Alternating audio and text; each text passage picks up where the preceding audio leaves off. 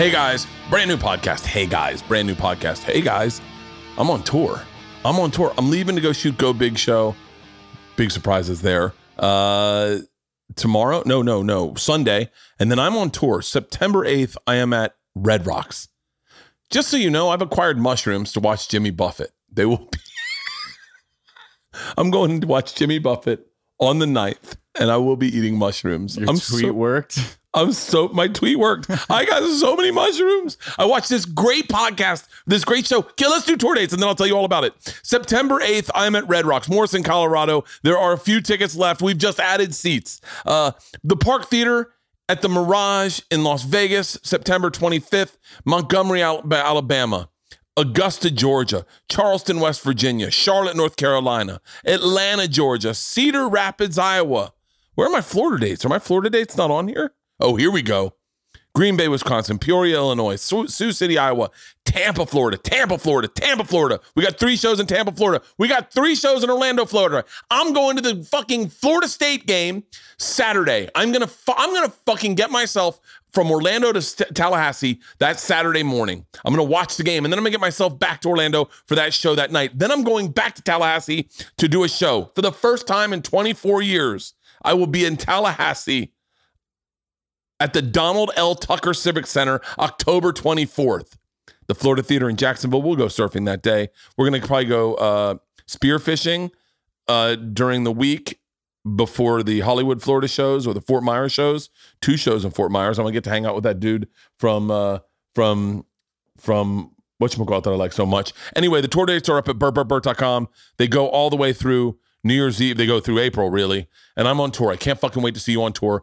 I am vaccinated and ready to fucking party. We're going old school. We did it over at the Borgata. We got loose. And by the way, didn't have a cough, didn't have a fever, and I can still taste barbecue.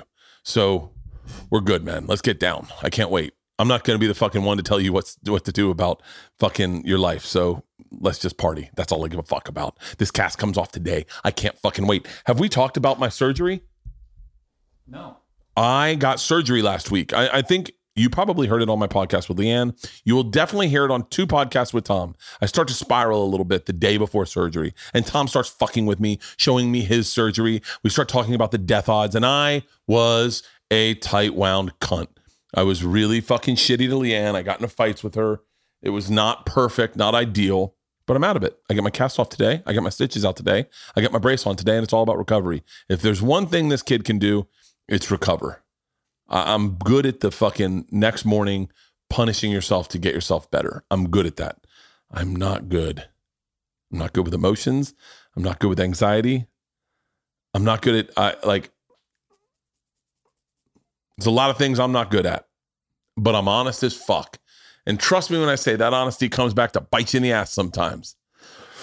Whew. But fuck it. That's the horse I rode in on, right? So let's just be honest. Let's be very honest. Dude, I saw one of the best podcasts I've seen in a long time. Joe Rogan. Look, Joe Rogan always hits dingers, right? He's got a podcast? He's got a podcast. He just started, I think. Oh, good for him. I think he's in Waco, Texas.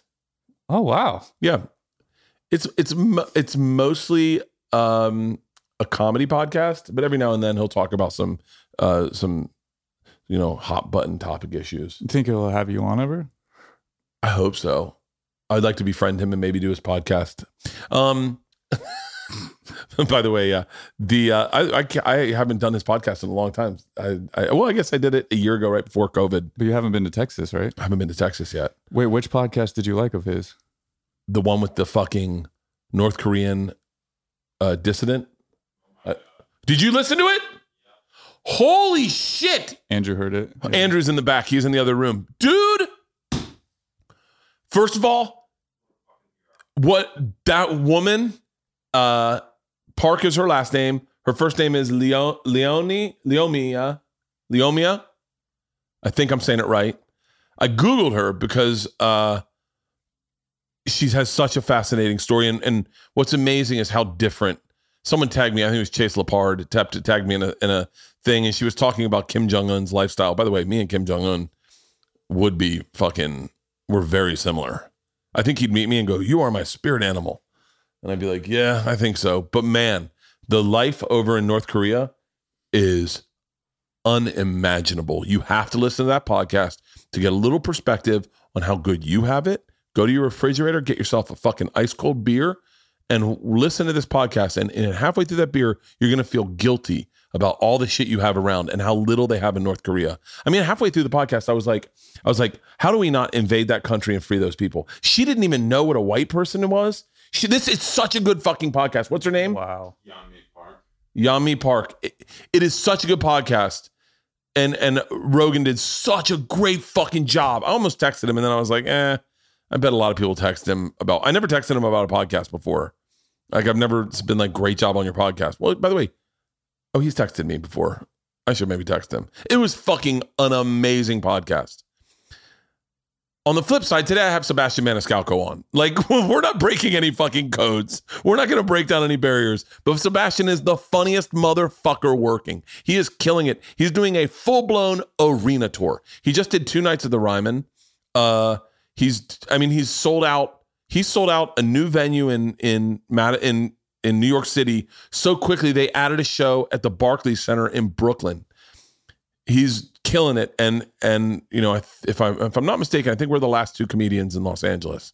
So we've gotten very close, and we're very different men. It's really interesting to be around him, to hear his perspective. Because the idea that I'm barefoot, I'm always barefoot. I love being barefoot. I grew up in fucking Florida. He grew up in Chicago. He is. It's so funny because my daughters know Sebastian. No, not know him, but they know Sebastian. And we were at the Borgata, and these Italian couple got in the elevator, and he was talking. He's like, yo, Tina, I say we go down, we get some meatballs, you know, a little bang, bang, bang, we go out, you know. And my daughters were like, they got out of the elevator, and they're like, those were Italians. And I was like, you've never met an Italian before? And they're like, not like a real one. I go, what about Sebastian? And they go, he's Italian? I was like, what the fuck? But it's a great podcast. You're going to absolutely love it. Thank you for listening to the podcast. Thank you for checking it out. Check me out on tour. Check out Two Bears, One Cave. Check out Bill Burt. Check out Leanne's podcast. We did a great podcast with Miss Pat that's coming out in I think next week, maybe A couple weeks, yeah. I think whenever she's got a new show on BET Plus. We're fine tuning everything, getting everything streamlined so we can put out a bunch of content to keep you occupied for this second coming lockdown when the country shuts down and us great Americans put masks on again and listen to people that don't know what the fuck they're talking about. Didn't I just say I wasn't going to talk about this? Yep. Didn't I just say I was going to talk about this? Mm-hmm. Not my fucking face over my dead hands. What is it? How do you say taking your guns away? Pry my mask from my cold, dead teeth. Mm-hmm.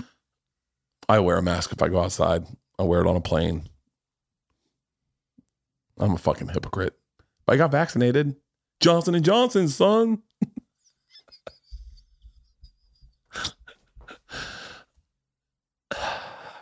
Hey, let's run through some jokes that I wrote lately to see if you guys find them funny. I wrote suck a dick by proxy. That's based off a joke where I found out that this girl I made out with sucked Sean Hooker's dick before earlier in the night. I only see the top of my dick. That's an interesting angle. Sometimes comedy's in the smallest things. Well, okay, this is a good. You want to hear a really good story? Mm-hmm. Okay, this is. By the way, I'm going to bring back solo podcasts. Oh yeah, I'm going to bring back solo podcasts or whatchamacallit, and have you and Andrew in here, kind of just to talk to me, and we'll do. I think we should do some of those. So those are. I think this is a fun energy sometimes. Yeah. Sometimes I listen too much on my podcast and I just don't get a time to shine. You know, same thing with Two Bears, One Cave. I listen so much to what Tom's saying that quite honestly, I don't feel like I get a voice. So sometimes comedy is in the smallest look, right? In the smallest look. So I was on this show Trip Flip with this guy, Steak King. It's Steak King. You know Steak King, right? Mm-hmm. Oh yeah. Paul is one of my best friends. I love Paul to death. Paul's a lot like me. We partied hard. And I remember waking up one morning and he goes, and I go, my blood pressure is out of control today. I'm certain of it. And he goes, oh, double up on your blood pressure medicine. And I went, really? And he goes, yeah, that's what you do. If you party hard, you just take an extra pill the next day. I said, for real? And he goes, yeah. My dad's a doctor. Trust me. So I start doing that and I start not worrying about my blood pressure at all. And then I fell off a waterfall.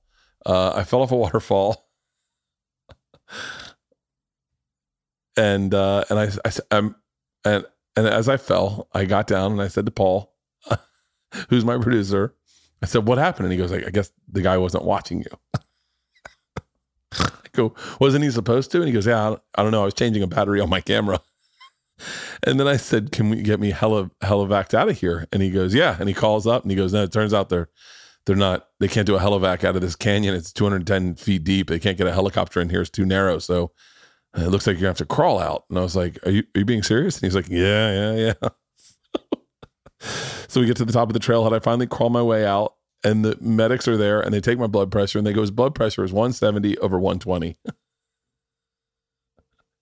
And they said, have you been taking your blood pressure medicine? And I said, well, yeah, lately I have. Well, lately I've been doubling it up. Paul's sitting right there. I go, I've been doubling it up because I sometimes I feel like I'm partying too hard. And the woman goes, whoa. You're never supposed to double up your medication. And I said, what? She goes, don't ever start self-prescribing who told you to do this? And I look at Paul, he very calmly shrugs his shoulders and goes, oh, I'm 0 for 3 today. Oh my God. Oh shit. You okay? Sometimes comedy is in that moment. That moment that just makes you giggle. And fucking made me giggle so fucking hard. Oh, I'm 0 for 3 today. God, my almost just passed out. Did you see that? Yeah. I almost just passed out. Burp cough fit. Good God. All right, let's start the podcast. Ladies and gentlemen, without further ado, stand-up comedian, actor, host of his own show on Discovery Plus called Well Done. I was on an episode. We had steaks. It was fucking amazing. My friend, father, husband, comedian, Italian, Sebastian Maniscalco.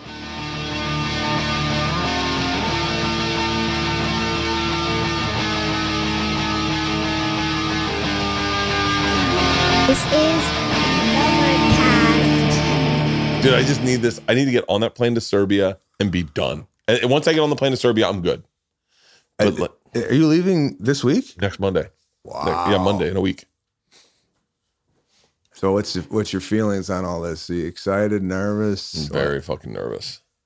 What got you nervous? Just doing a big movie like this, or? Yeah, this will come out after we've announced the movie, right? Yeah, okay, we can roll. We'll talk. I can talk about it, I think. And then just edit, make sure we can clip it out if they don't want us to. You know, I've been in this business doing my comfort zone for so long, just stand-up hosting podcast. That's it. And I just gave my daughters this huge speech about success and why certain people are successful, and that if you don't challenge yourself by making yourself uncomfortable, if you need to put yourself into situations where you're uncomfortable, if you do that enough, then every situation you come in front of, you're going to be ready to take it on as a challenge because you enjoy the uncomfort. And I loved it when we were younger and being a comic and fuck it, I'll do any show. Put me on anytime. I don't care. Yeah, I want to do that. I'll do that. And then you get older and you get in your comfort zone. And you're like, God damn it, I shouldn't have given that speech. What was the last thing you did where you were uncomfortable, where you were like nervous? Uncomfortable, nervous. Well, this show that I'm coming off, I was uncomfortable just because it was a food comedy show. I hosted, doing interviews, never done anything like that before. And I think it's like we build it up in our head that, oh, new thing. Can I do this? Is it going to be funny? But then after you do it, you're like, why was I so worried about it? Like, you know, you're going to go off and do this movie. And I'm sure it's something you've never done before, and I don't know what's going through your head right now. I have so much. Honestly, what's going through my head is, Bert, you cannot party your fucking balls off on an average night and wake up hungover. Like, because I did that last night. I started drinking at like 11 o'clock yesterday, having a cigar, really treating myself. I had nothing to do, no workout. And I woke up this morning with like piss sweats going like, what the fuck are you doing? And I knew I had a workout. I got this. I got the consultation with my daughter's, I got a doctor's appointment. I got another podcast with Eddie Ift at 4. I know I'll be drinking on that one. I got to give notes for the script. And I was like, what the fuck are you doing, man? You got shit to do. Like I was like, you need to put yourself in check there. I don't want to not drink. Like that's where my fucking brain is. The simplest thing. I was actually thinking of you this morning going, does Sebastian ever wake up and go, fuck, I don't feel good today. Yeah, believe me, I've had that many a times. But I'm just fascinated on, you got 2 podcasts and you know already you're... Three. Oh, 3 today? No, oh, yeah. No, 2 today. Yeah, 2 today, yeah. So you're doing Eddie Ift, Yeah, right? yeah. How do you know you're drinking on that one? And what, today, this one you're not drinking? I know, but I just know that that's not you. So I get comfortable. Oh, okay. Like, you're just a regular adult. And then, but like, you also don't have anything to prove. Like, you just like, I could do the podcast. Like, and then when Eddie comes on, I think, Eddie's got a special he's trying to promote. He's got an album, I think, that just came out. And so Eddie will want to go hard in the paint. Sometimes you can feel the energy before a podcast when someone's like, I'm ready to I want to go hard. Like, go hard with the drinking? Yeah, because they know that if we drink on the podcast, the fucking numbers are always better because people say a lot of regretful things. Oh God. Yeah. I've said I was thinking that of you today. I was like, Sebastian does not have a body of work in podcasting that's 10 years long of him just getting wasted and high and laughing at greenlighting inappropriate jokes. I was like, you're so fucking lucky. I sit in panic sometimes going, what have I laughed at? Like, not what have I said, what have I laughed at? Like, Segura said some horrible stuff to me, and I know that I'll be the one that go, but look the way he's enjoying it, Yeah, no, that's true. Where you got to question now your laughter, right? I mean, first we have, and I don't even know if this has been brought up on your cast before, and I know we're in your home. Yeah, that's no secret, right? Yeah, right. Have you always done the podcast barefoot? I actually have. I think I've done a lot of. I don't like shoes. I'm not a shoe guy. So you were the kid that grew up in walking around barefoot in the streat? That guy? Yeah. Oh, hardcore. Okay. Speedo, barefoot. That was it. That was in the summer. Put on a Speedo, be barefoot the whole summer. All right. Well, I guess the Florida vibe kind of gives you that like freedom. Oh, I go places barefoot that I don't realize you're not supposed to go barefoot. Like where someone's like, well, you can't just walk into a store barefoot. And I'm like, in Florida, you can. You definitely can in Florida. If I'm not barefoot, I'm definitely wearing flip-flops. All right. I was wondering where that came from because I always see you walking around barefoot, and I'm like, is this guy just got a sweat problem with the socks and shoes? Well, and also I get a little OCD about getting, like, when you buy nice shoes, and then if you walk around in dirt, then you kind of ruin nice shoes as opposed to, I like good shoes for stage, like nice shoes, but I want them clean. So like I have stage shoes that I travel with in a bag that I only put on, and like I won't walk in the snow in them. Like I'll wear other shoes into the theater, put my shoes on. Well, I just like the pristineness of it. Well, speaking of shoes, I was kind of upset when I arrived here today that I wasn't really made aware that this is a full-blown construction site, and I would have wore my construction boots. I was wondering, those are nice shoes. What shoes are those? Tom Ford? Tom Ford, yeah. Yeah, I would have wore something a little bit more aggressive. I'm walking through rocks out there. I know, right? I'm walking barefoot. Wait, when you did Green Book, I'm just gonna say Green Book because I think that's more accessible for me because I've watched that a couple times. Were you nervous getting on set? Oh yeah, no, that was first really kind of big movie I did. I've done like a little handful of movies where I just pop in and pop out. Yeah, but this was actually a little role I had, and then I'm with Viggo Mortensen, so I'm not a thespian. I mean, I've taken acting. You're a good class. actor. You're a good actor. Well, thanks, but I mean, I'm not. It's not something I'm like trained in or what have you. I've taken classes in the past, and I take classes if I have a role or a private coach or what have you. But I didn't know what to expect when I walked on the set because I'm working with people who are veterans and masters of their craft. So yeah, you're walking into that situation. The unknown. That's what I don't like. Yeah. Plus, when you walk into a movie and it's like in the middle of the movie, like they've been shooting already for 20 days. Oh. I never was a good like first day of school at a new school type of guy. Making buddies and friends. Was horrible at that.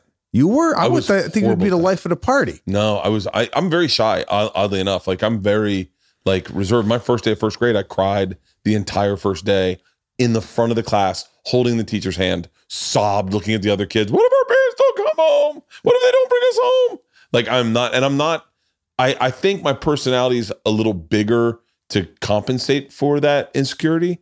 You know, I don't know, but that would freak me out if they were all had been doing a movie for a month and then I rolled in. Yeah, everyone's busting balls and you're just sitting there going, yeah. That's kind of where my head was. I was like, okay, how am I going to insert myself into this project and, you know, pick up where these people have been, you know, they knew each other for 20 days and now I'm the new guy in town. So, yeah, I was nervous, but they were great. You know, Peter Farrelly, the director, was really welcoming. Vigo, he slapped me in the face on one of the takes, the first take, and then he came back. He goes, "Hey, man, was that okay that I did that?" I go, "Bro, you can body slam me. Do whatever you want. I'm just happy to be here." So you'd be shocked what I won't mention to anybody. But yeah, no, it was really, really cool movie to be a part of. Learned a lot doing that. And, you know, I believe that was just a little, you know, brick in the foundation for other movies to come. You know, kind of learn and then take it into other movies. What's Viggo Mortensen like? He seems like he'd be like a cool dude. Cool dude. Again, not the type of guy myself, like to be hanging around with the cast. Really? When they yell cut, you know, I'll you know, I'm there, but I'm not Mr. Social. I'll kind of like, again, this just goes back to school. You know, at recess, I was the kid that never said, "Hey, can I play with you?" I've never said that in my life. I envy kids that can say that. I envy people back in the day when we had phones or when we had cameras who would hand you a camera and go, "Can you take a picture of me?" That makes me fucking cringe. I did it one time. One time I've asked someone to take a picture of me. I was at the Grand Canyon and I was by myself. I was with Bobby Kelly, Matt Frost, and Vincent Nastri. And we were with each other, but I was with myself, and I thought, I'm going to make myself uncomfortable. I'm going to go ask someone to take a picture of me. I'm going to take a picture by myself. So I asked this lady, "Can you take a picture of me?" She said yes, and she took a picture of me. And I was douche chills nervous, like, oh. And then we asked the same lady to take a picture of all of us. And I realized she didn't have the Grand Canyon in the picture. Her back was to the Grand Canyon, and she was just taking a picture of us at the gift shop. And then Matt Frost goes, "Maybe we could have the Grand Canyon in the background." And I went, "Fuck, my only picture of myself is with the gift shop." So wait, when they yell cut, you just go, "I'm going home"? No, you know, it takes me, I'm like a souffle. It takes a while. You know, to get to, you know, talking, and I'm nice, but I don't kind of seek out conversation, which is a weakness of mine, which I wish I had a little bit more of an outgoing personality. My wife will talk to anybody. Very outgoing. And smiling and always like welcoming. And my kind of, I don't want to call it a loner, but just a little bit more guarded could be misconstrued as, you know, like I don't want to talk to anybody. It's just that I'm like you, I'm a shy guy. But so when I'm with someone and they're not talking, I get very nervous, and it's almost like I hear. That's why I talk so much. I think is that I feel like if I'm around someone who doesn't talk, I just start yammering on. Because I get uncomfortable when someone's not talking. Do you get uncomfortable?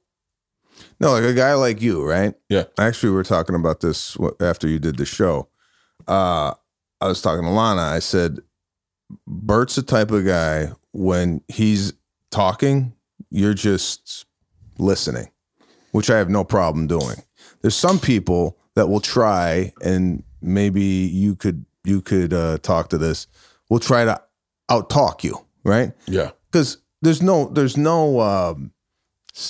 surprise here that in this conversation you are the more outgoing, talkative one, which I realize that, and then I will take a step back. I'm like a chameleon. I adapt to the situation. So if I'm around people who love to talk, I don't say much. Really? Yeah, I don't feel like I need to like, okay, they're on, this is, and I'll just step back. I don't need to compete for the attention. Oh, this is going to sound really bad. I don't need to compete for the attention. I know that it's mine. I have said to Leanne, why are we letting her talk? She's not interesting and she's crazy. Let me talk and it'll be a fun time. Like I can orchestrate the conversation. On our first date, second date, like a double date, I said, I got in the car and I went, that was fucking awesome. And she goes, well, yeah, for you. I go, what do you mean? She goes, you talked the whole time. You didn't let anyone else talk. I go, oh, they're boring people. She goes, what do you mean they're boring people? I go, they're good people, but she's crazy and he's going to agree with everything she says. And so what am I going to fucking let her talk? Like you couldn't tell. I go, honestly, I felt like whatever story she was telling, I almost felt like she was telling it to us for no reason at all. It was like a crazy story. And I thought she was going to cry. And she goes, well, we don't know because she never kind of worded edgewise. So we went on a second double date with them. She started to tell the same story. Oh, God. And she started sobbing, crying at an Indian restaurant. And I looked at Leanne and I was like, do you want me to save the day? Because I can get us out of this. And I was like, or we can wallow in this. And because this is what you fucking wanted. I mean, there are certain people I love to listen to. But if it's like, we're talking about pedestrians and we're at a dinner party, I mean, you're in. By the way, I'll take one step further. If I hear someone telling a bad story, I'll fix their story for them. Oh, wow. Yeah. No, listen, I'll let a bad story go. I won't save it at all. I can save it for them. I've done it. I wanted to do a podcast called Let Me Tell You Your Story. And because people will tell me a story and then I'll go, hey, in the future, this is how you should tell it. And they'll be like, what? I'm like, trust me, you're giving us a lot of information that you think's important, but it's not important to the story. Yeah. I've done it to Tom Segura. I've told him his stories back to him. And he's like, none of that happened. I go, but it's a better story. Like, just stick with that one. He's like, yeah, but that's not how it went. I went, but does it matter? Like, everyone's having a good time. You're in and out of there. You just told a killer story. Everyone's like, God damn it. That's fucking crazy. You found his wallet and then, fuck you. Your dad was right about you. Like, I can't help it. Yeah, I believe that a lot of people tell stories and that story could be condensed at least 50 to 60% without, a lot of the unneeded information. That's why a lot of the times, you hang out with comedians, you're spoiled because the stories are so ripe and so good. And, generally speaking, they're very entertaining. And then you start hanging out with people who, are not comedians. Not that there's anything wrong with that, but the stories don't have the flavor. And you're just sitting there going,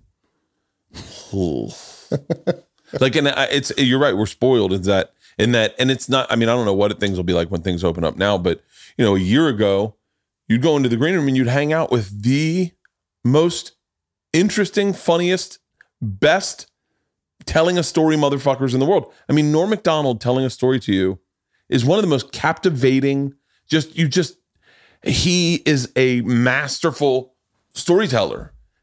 And then you go out on a double date and you're like, ugh, this guy's not bringing the thunder. Yeah. I had Norm Macdonald telling me Bill Clinton stories last night, smoking weed and fucking everyone's on the ground crying, laughing.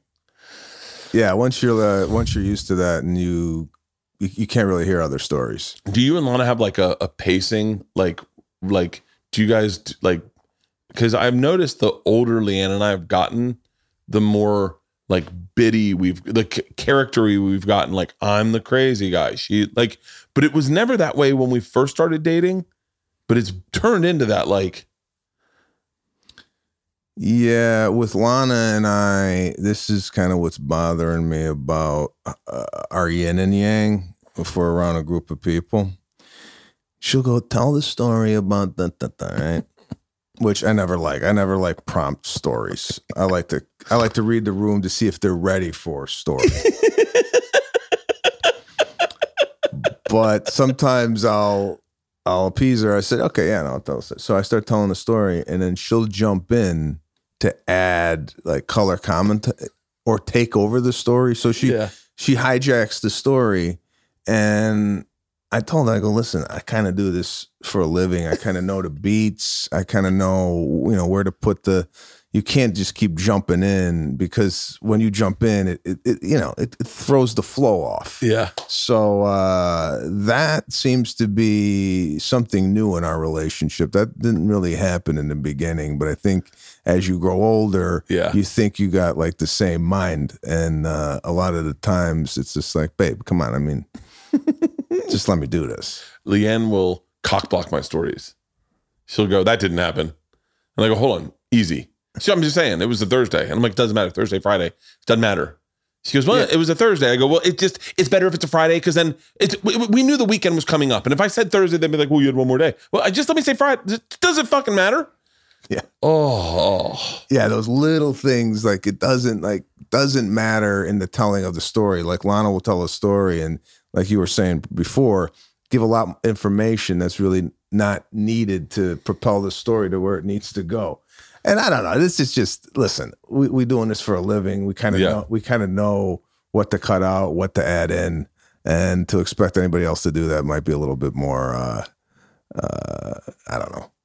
I used to say it was like Leanne it was like she ripped 5 pages out of a book and then started reading them, expecting you to get the whole book. And you're like, wait, there was a whale? Hold on. Wait, why was this guy obsessed with a whale? Wait, who's going on? Who's Ahab? I don't know. I'm not following. I feel like, how old were you got married? How old was I? I'm 47. So is it 10 years of 37?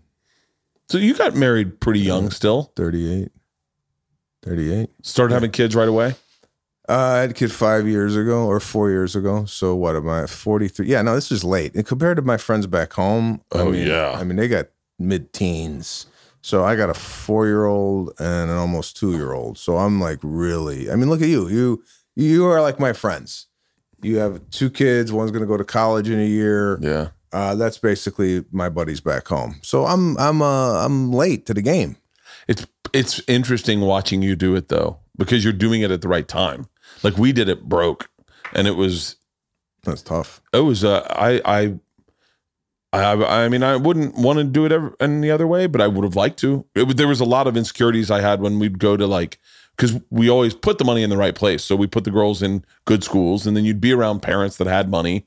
And I remember one time we were going to school with, there was a lot of famous people at this school, and Billy Crudup was one of the dads. Coolest guy in the fucking world, by the way, for the record. Coolest guy in the fucking world. And one of the parents took pictures of him. I guess he was dating someone he was having an affair or something. And no one knew about it, but we knew about it at the school. But he was married to the lady that did weeds, but he was hooking up with someone else. I don't know. I wasn't really following. And I'm not great with celebrity. I kind of only knew who Billy Crudup was because he was in that Steve Prefontaine movie. And so one of the parents took pictures of him and sold it to TMZ. Oh, jeez. And they thought it was me because I was broke. They're like, well, it had to be Bert. He had a camera. I go, I had a camera because I have a child here. Someone said something to me. And then, I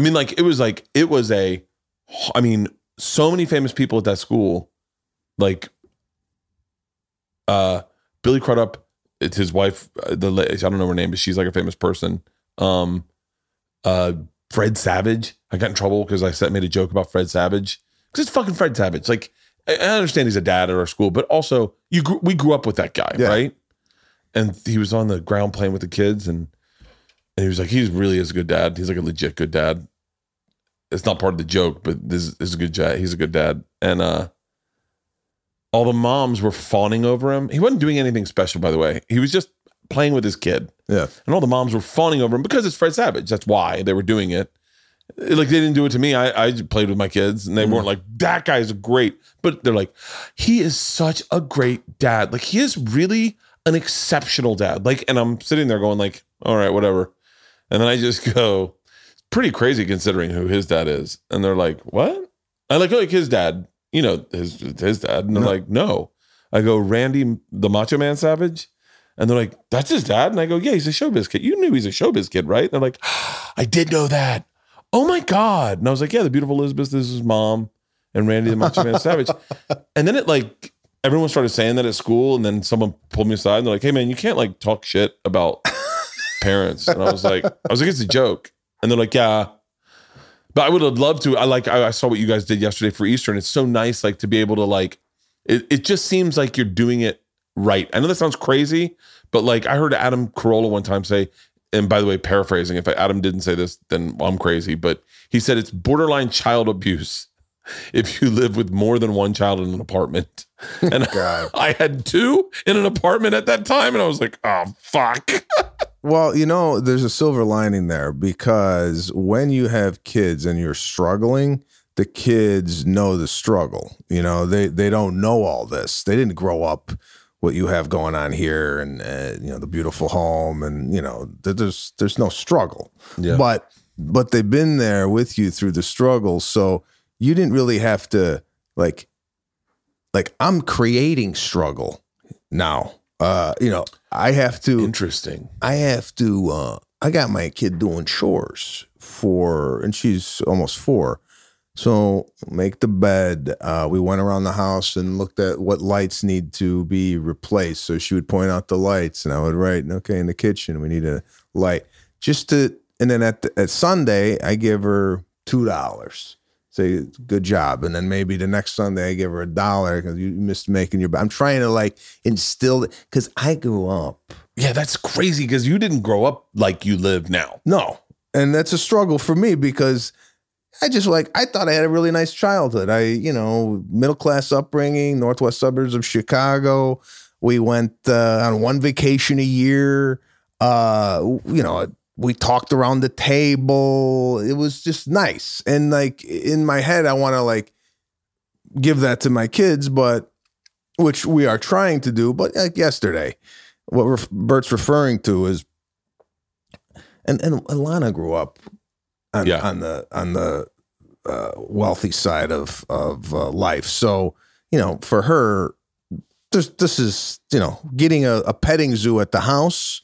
You know, we had a couple rabbits and some lamb yesterday at the house, right? Which I know is ridiculous in my head. No, it's actually not. And I'll tell you why. Because it's not that expensive. It really isn't that expensive. No, it's not. We've done. That was a big thing when you got kids, is to bring over, like, they'll bring over animals, and we did it for whatever reason. Isla always wanted snakes and lizards, and so ours was always snakes and lizards. But it's not crazy, but. I definitely did it when I had, like, I didn't do it when they were young. We were baroque. But when you have enough money where you can afford mortgage or something like that, it's not that much of a splurge. And I saw it and I went, oh, that's fucking. Of course, you're an adult. You would want to do that. Yeah, it was great. The kids went in, they petted, they learned about the animals. What's this? What's that? And it was nice for them. But again, it's a really big contrast from my Easter mornings growing up. And by the way, when you woke up on Easter morning as a kid, did you hide plastic eggs or the eggs you painted?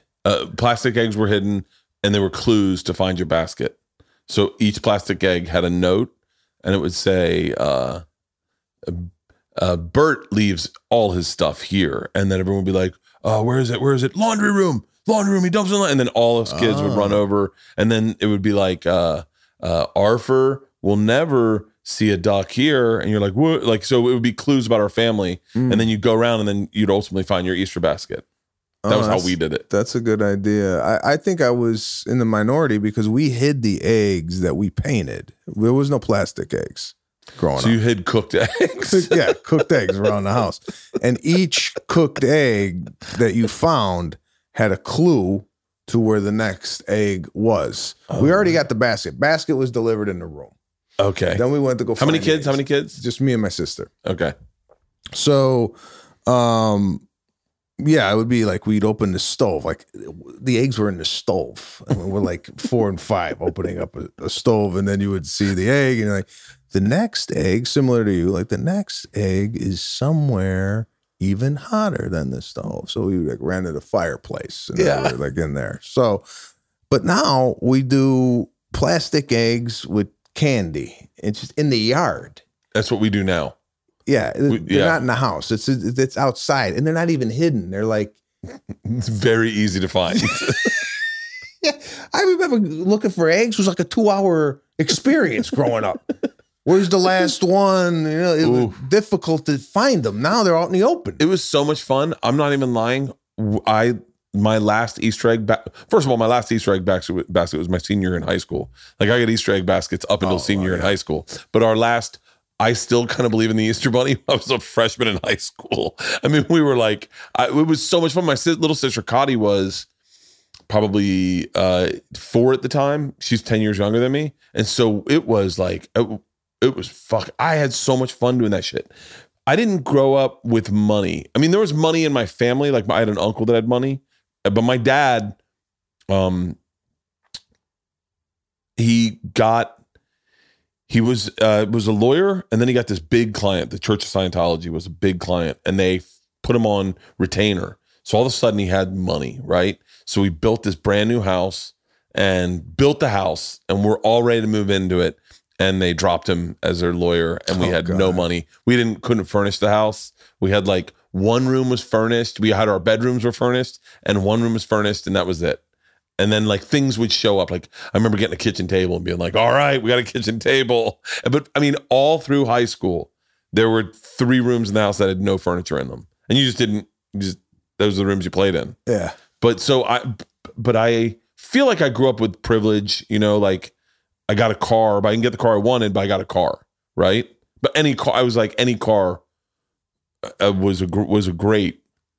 But then I had friends who got everything, and now my struggle has been because my friends that got everything kind of have fucked up a little bit, and I've watched them fucked up. And I remember things like, I remember they got like awesome cars. Like one guy got a Jeep, but he didn't like the rims that were on it. And I went, I didn't know you could change out rims. I really didn't. I'm 16 years old going, you can get different rims. And so my goal is to make sure my daughters, not that they find struggle, that they don't turn into those kids. You know what I mean? Yeah. Like, so wait, go back to what your childhood was like.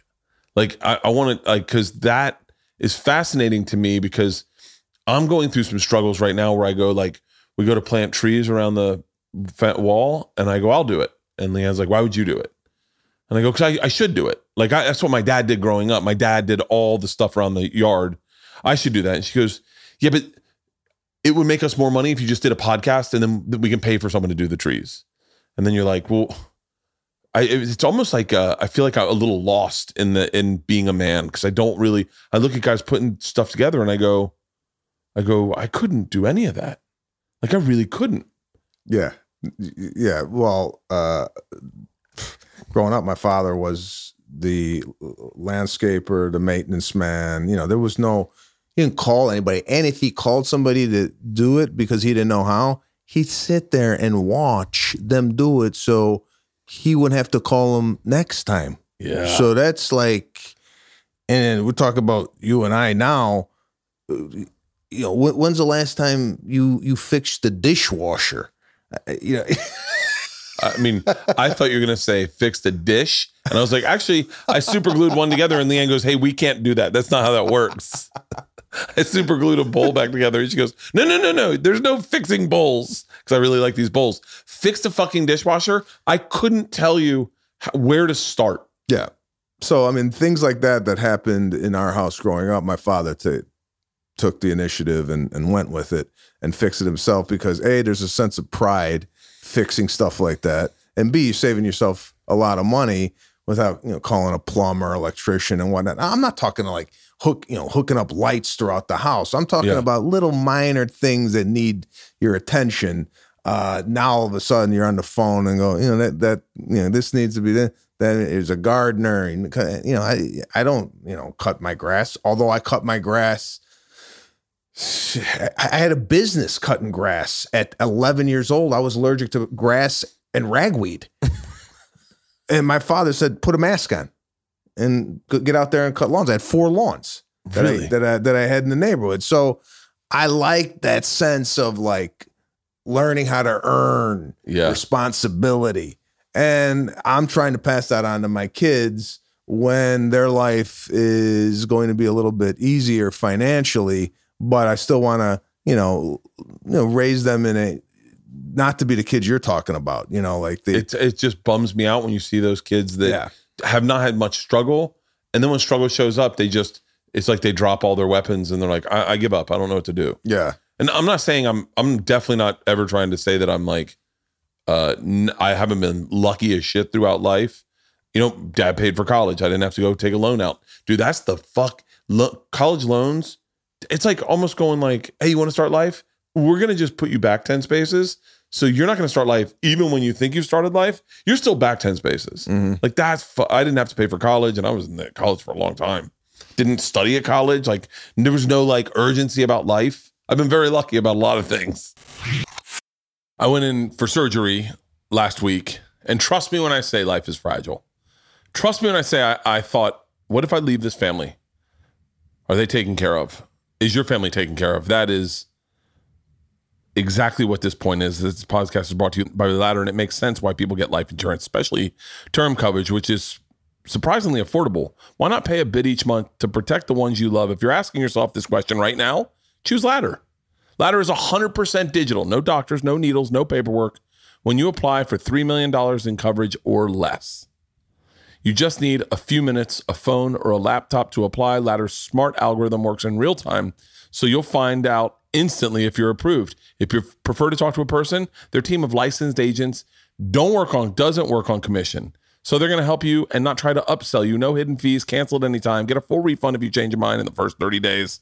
And Ladder's policies are issued by insurers with long, proven histories of paying claims. They're rated A and A+ by AM Best.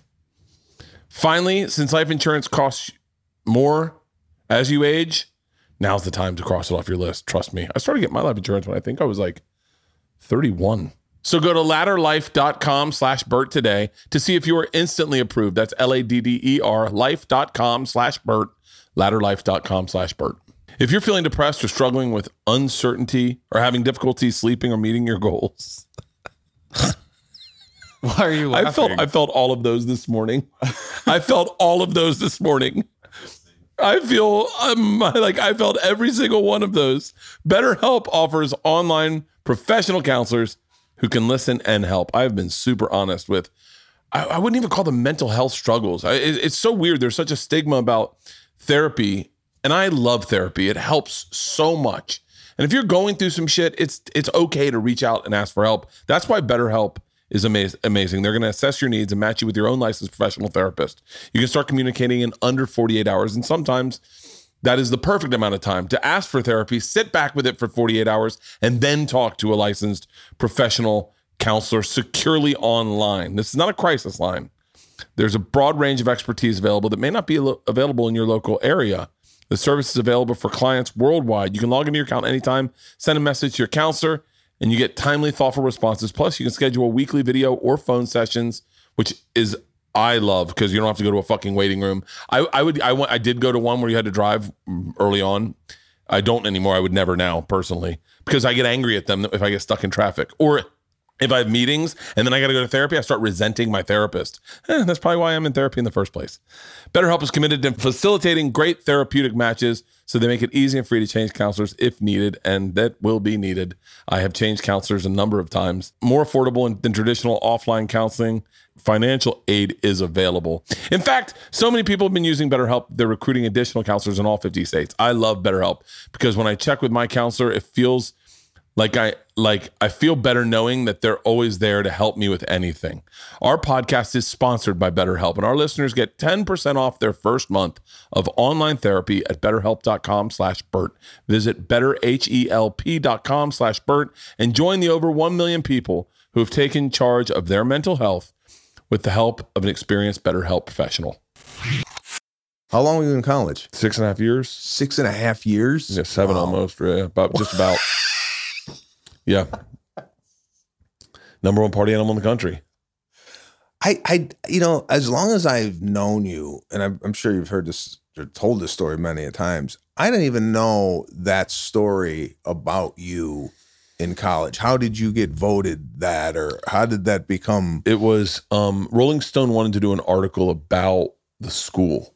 So this one dude called up like 5 different people just like, cold calling the president of the school, Freddie Maglione, who I grew up with, the president of Lambda Chi, Eric Pogue, who was one of my best friends, president of ATO, Charlie Erdman, who was one of my best friends. Just called like 5 different, the head of Scalp Hunters. He just called like 5 different organizations. And I had partied with every single one of those guys the night before. Like it just randomly, we had all partied the night before. And so they all thought it was me fucking with them, being like, hey, I'm coming out of school. I want to meet like a real party guy, a guy who likes to party. Do you know? And I really was that guy. So they're like, oh, okay, Bert. And like a couple hung up on him and said Bert. And then Eric Pogue was like, oh, Bert Kreischer party's so hardy. Like as a joke. And this guy's like, I've heard Bert's name 4 or 5 times. I'm going to call, get Bert's number. And Eric Pogue gave him my number. And he called me and I was in the middle of a bong hit. Blair Mendez answered the phone. He's like, hey, it's Rolling Stone for you. And I was like, sure. I mean, I'm like a college kid, there's no way. And I was in the middle of a bong hit. We were going to go play Frisbee golf. And he gave me his pitch. He's like, I want to see the school. I want to meet everyone. I've told that a bunch of different people and I want to see everything about the school. Can I stay with you for a week? And I exhaled the bong hit and I was like, yep. He was like, were you just doing a bong hit? I was like, I was.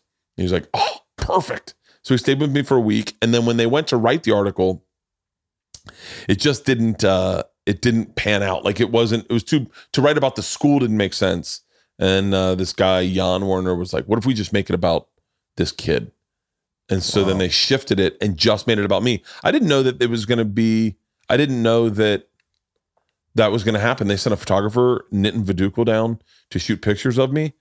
And I didn't know he was shooting pictures of me. I mean, I knew I was in the pictures, but I thought he needed someone in the pictures and no one wanted to be in the pictures. Everyone's like, I'm good. This is back when fame was not something everyone wanted. Like people wanted to like be private. Yeah. It's insane to think that there was a time. And of course me, I was like, I want to be in the magazine. I was like, if I get one picture in the magazine, that would be great. And so I told this on this podcast the other day and got emotional. I won't get emotional now, but for spring break, I went to my uncle's house. My uncle had a lot of money and he was like in Washington, big, successful guy. My dad would kind of farm me off to him and go, Jerry, can you help Bert figure things out? And so my uncle brought me up there and to figure out what I wanted to do. I interviewed for some jobs and then Rolling Stone was trying to get in touch with me the whole time. And I was like, that's crazy. And then my dad met me at the airport and he had like all the magazine things and they sent me the magazine, like the pictures that were going to be in it. And I was like, my dad's like, buddy, I think you're going to be in this magazine. I think this story's about you. And then it came out April 1st and it changed my life. Like it was, this is going to sound so silly. I found out that the valley is infiltrated with black widow spiders. I found that out. And I said to my wife, there's 2 times in my life. There's before I knew about black widow spiders and everything else. Like I was joy and I was happy. And then there's now that I know that black widow spiders are on everything you sit on. And it was like, I don't know what I'm going to do. And then all of a sudden it was like a shift where that article came out and I was like, one of my best friend's dads called me and he was like, you're never going to get an opportunity like this. You need to take full advantage of it. If you've ever wanted to do anything in the entertainment business, now's the time. If you want to do stand-up, do it. And then, Oliver Stone's company optioned the rights to my life. And I'm in college, no money, mind you, but just the option. And you're taking phone calls and like pitching stories. Where are you in freshman, sophomore? I'm a senior. Oh, you're a senior. This is my 6th and a half. I'm like getting ready to graduate. Oh, this is the end. This is the end.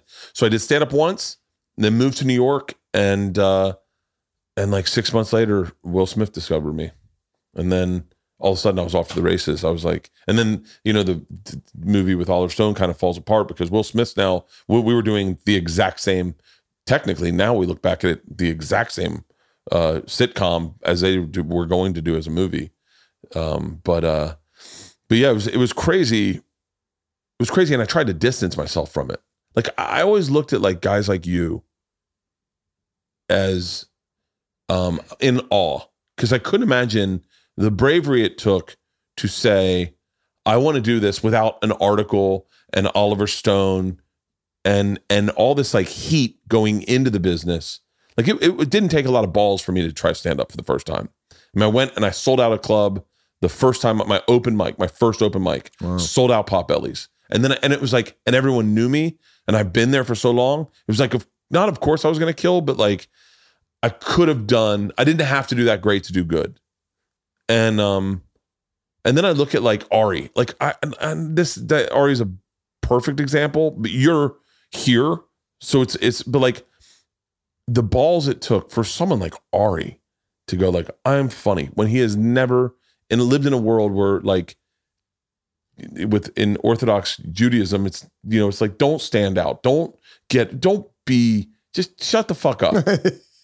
And then for Ari to go like, it always blew me away that Ari ever thought he should be a stand-up.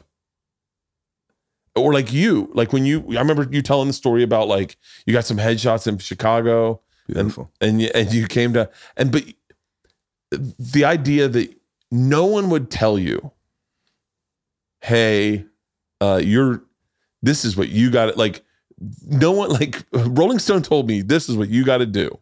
That you just went, I could do this. Yeah, there wasn't, everybody gets into the business in their own way. It's great that you had that huge platform to kind of bust onto the scene. But yeah, I mean, for me, it was more like, all right, I like telling stories. I like being funny around my family. Every time I get in front of the class, I tend to make people laugh, but I'm not the class clown. I just always loved stand-up comedy. And then I did these headshots back in Chicago, and I sent them out before I got out here. And yeah, that was, no one called back. I had no nothing. I came out here not knowing anybody. I didn't sleep on anybody's couch. I had about 10 grand saved up from working at this place called The Living Room in Schaumburg, doing fine dining, and didn't want to do like, hey man, can I lay on your couch for this week? Never that guy. I never wanted to be that guy. I was definitely that guy.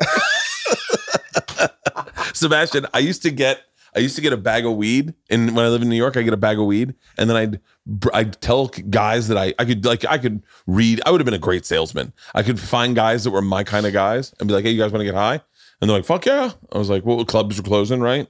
Let's go. You want to go well, my roommate's an asshole. I didn't have a roommate. I had a guy whose floor I was staying on who didn't speak English, but I didn't have a place to stay, really. Like, once he went to bed, the door was locked. If I didn't make it in by then, and I was like, all right, well, I just got to find. And I'd go to their house. I go, let's go to your house. My roommate's an asshole. I would have the weed. We'd all smoke, and I'd pass out on their couch, and I'd just be like, oh, I guess I'm sleeping here tonight. And they'd be like, buddy, you got to go. Buddy, fuck it, let him sleep. I did that twice. The second time I did it, I woke up in the morning, and a guy I grew up with is in the living room, John Beamer. He goes, the fuck are you doing here? I go, John? He was like, what the fuck? And I swear to God. And I was like, hey, I don't have a place to stay. He's like, stay on my couch. And then I ended up renting his room. He moved back to Tampa. But wait, so you save money, you come out, you get an apartment. Yeah, see, totally different, man. I mean, you're that guy. You're that guy that just, hey, life of the party, this and that. And hey, sleep it out. Me, I was like, yeah, I need my own space. I don't want to impose on anybody. So I came out here, got a place up on Hollywood Boulevard in Fuller, right by the Runyon Canyon. Oh, I think that's where everybody moves when they come out here in '98. So wait, what? So you moved up there? Tell me about that apartment. Like, what did you? Well, like, were you living by yourself? Moved in by myself, and first morning I get up, I face a building, and I look out the window, and there's a guy fucking his couch, looking at me, and I'm like, this is Hollywood. So I shut the blinds. I would open them. He'd be staring in. So I had to go down and I go, I need another apartment. Sorry, you signed a lease. So I had to sit there for 6 months in the dark because every time I opened up the drape, this guy was like a peeping Tom. And then I moved to the other side of the building, and I was there for like 2 years, and then I moved into working at Four Seasons. Worked at Four Seasons Hotel, waiting tables, and that's another thing. Make friends there? Were you making friends? Yeah, I was making friends, like work friends. Like we would go out for a drink after work, and then trying to do stand-up in between the working. And I always grew up with like, I just needed some cash in my pocket. Yeah. I'm not good at like starving. You know, I need to make money. So much so where I took another job working, selling satellite dishes in the ghetto on Martin Luther King and Baldwin Hills. I know exactly where that is. Yeah. At a kiosk, a dish network. I was selling satellite dishes in a kiosk on the second floor of that mall. Really? People just walking by. So I was struggling. I didn't want to wait tables anymore because I was getting sick of people. I didn't like the Four Seasons are like the highest of high standard wise. And you know, you're not working at Mel's Diner where you could just tell someone, you know, fuck off and eat the BLT. This was like, excuse me, the wine glass is not, do you have a thicker one? A thicker wine, you know, like it'd be those type of requests. And I got to get out of here. I started doing satellite dishes and then I went $10,000 in debt. And then I had to tell my parents that I needed money, which was awful. I had to like, my mother knew something was wrong with me. Yeah. She said, what's wrong? And then I broke down. I go, Ma, I got to tell you, I'm 10 grand in debt. And, you know what I was doing? You ever get those American Express or Visa checks in the mail where like it says $1,000 and then you cash yeah. That's what I was doing to survive because if I didn't, I had too much pride to call home and say I needed money. Yeah. But it got to a point where I was like, I gotta call home. And it came out and my dad's like, I give you the 10 grand. But you got to pay me back. Now, this guy kept, the accounting this guy kept on what I owed him. Yeah. Because I would float him like, here's 100, Dad, or here's, 1,000, and here's 1,100, whatever. He had a ledger that he kept of the money I sent and what I owed him. You know, like my mother was like, just give him the money. Yeah. But my dad's like, no, he's paying me back. And I paid him back every cent. And I'm glad he did that because it got me back to the Four Seasons, got me working again. And like, hey, this is what I got to do to survive. And that was that. But yeah, there's been struggles along the way. But the struggles have definitely helped me with my career. Do you think that, I remember having a job and wanting to be those, like being at a place and wanting to be the people that were at that place, like working at the Four Seasons. You want to be the person eating at the Four Seasons. Yeah. That's actually your entire goal, is to end up to be able to go to the Four Seasons and eat, because a lot of the people that go there are Hollywood types. Yeah. And then you see the behavior they exhibit and you go, I don't know if I'm in the right race, because I don't want to be that person. I don't want to be the person that calls a chef out and goes, you're better than this. Like, what the fuck? Like, I can't. You're right. Yeah, the whole goal is to be on the other side of the table, And yeah, that's something to strive for. But, listen, you're not going to be that guy. You're not going to be, like we talked about the kids. Your kids ain't going to be those kids because you're not that person. I'm not that person. So, with success, I think you are who you are, no matter, what type of success you have. What was it like when you, like, I'm curious to know, like, you seem like someone who's very organized. So like when you'd get an apartment, what kind of pictures did you put up? Oh God, if you talk to my wife, she'd be, when she first came over to my apartment, minimal. Really? Yeah. There's none of this. There's none of like the walls covered with photos. Yeah. Which is cool. But for me, it was, I thought I discovered like the next Shepherd Ferry, right?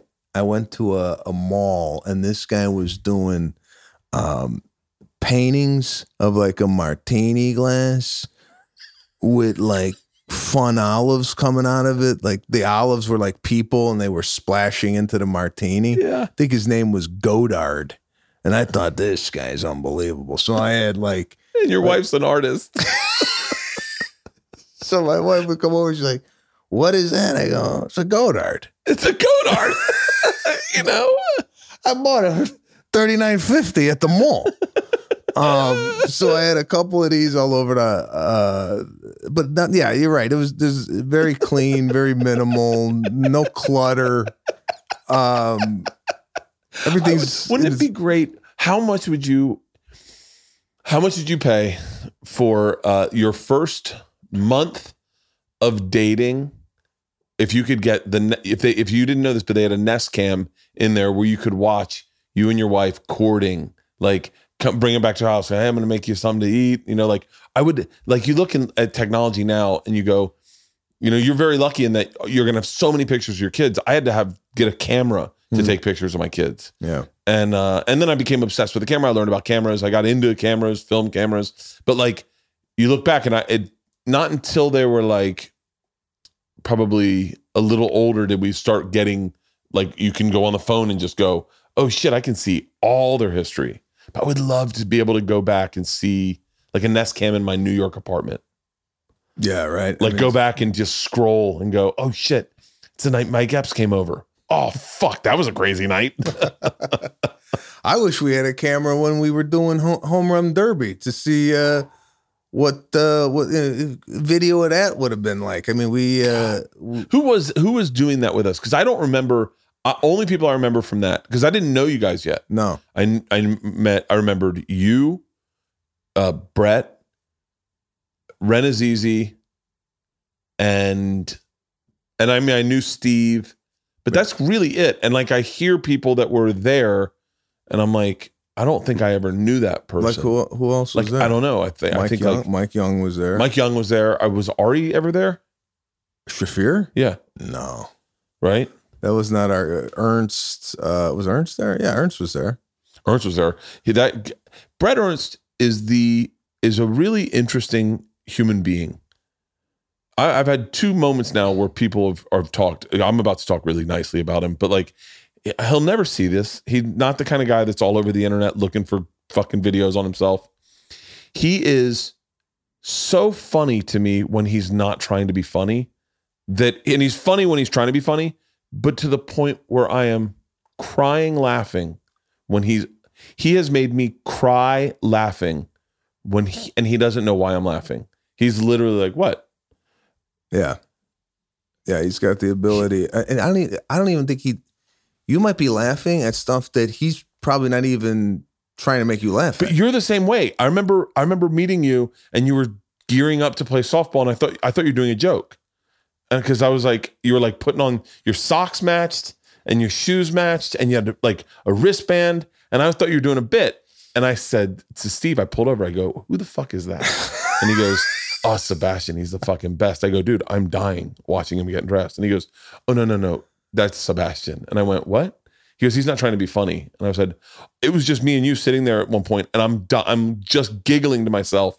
I go, what? And he goes, he's fucking hilarious. He's hilarious on stage.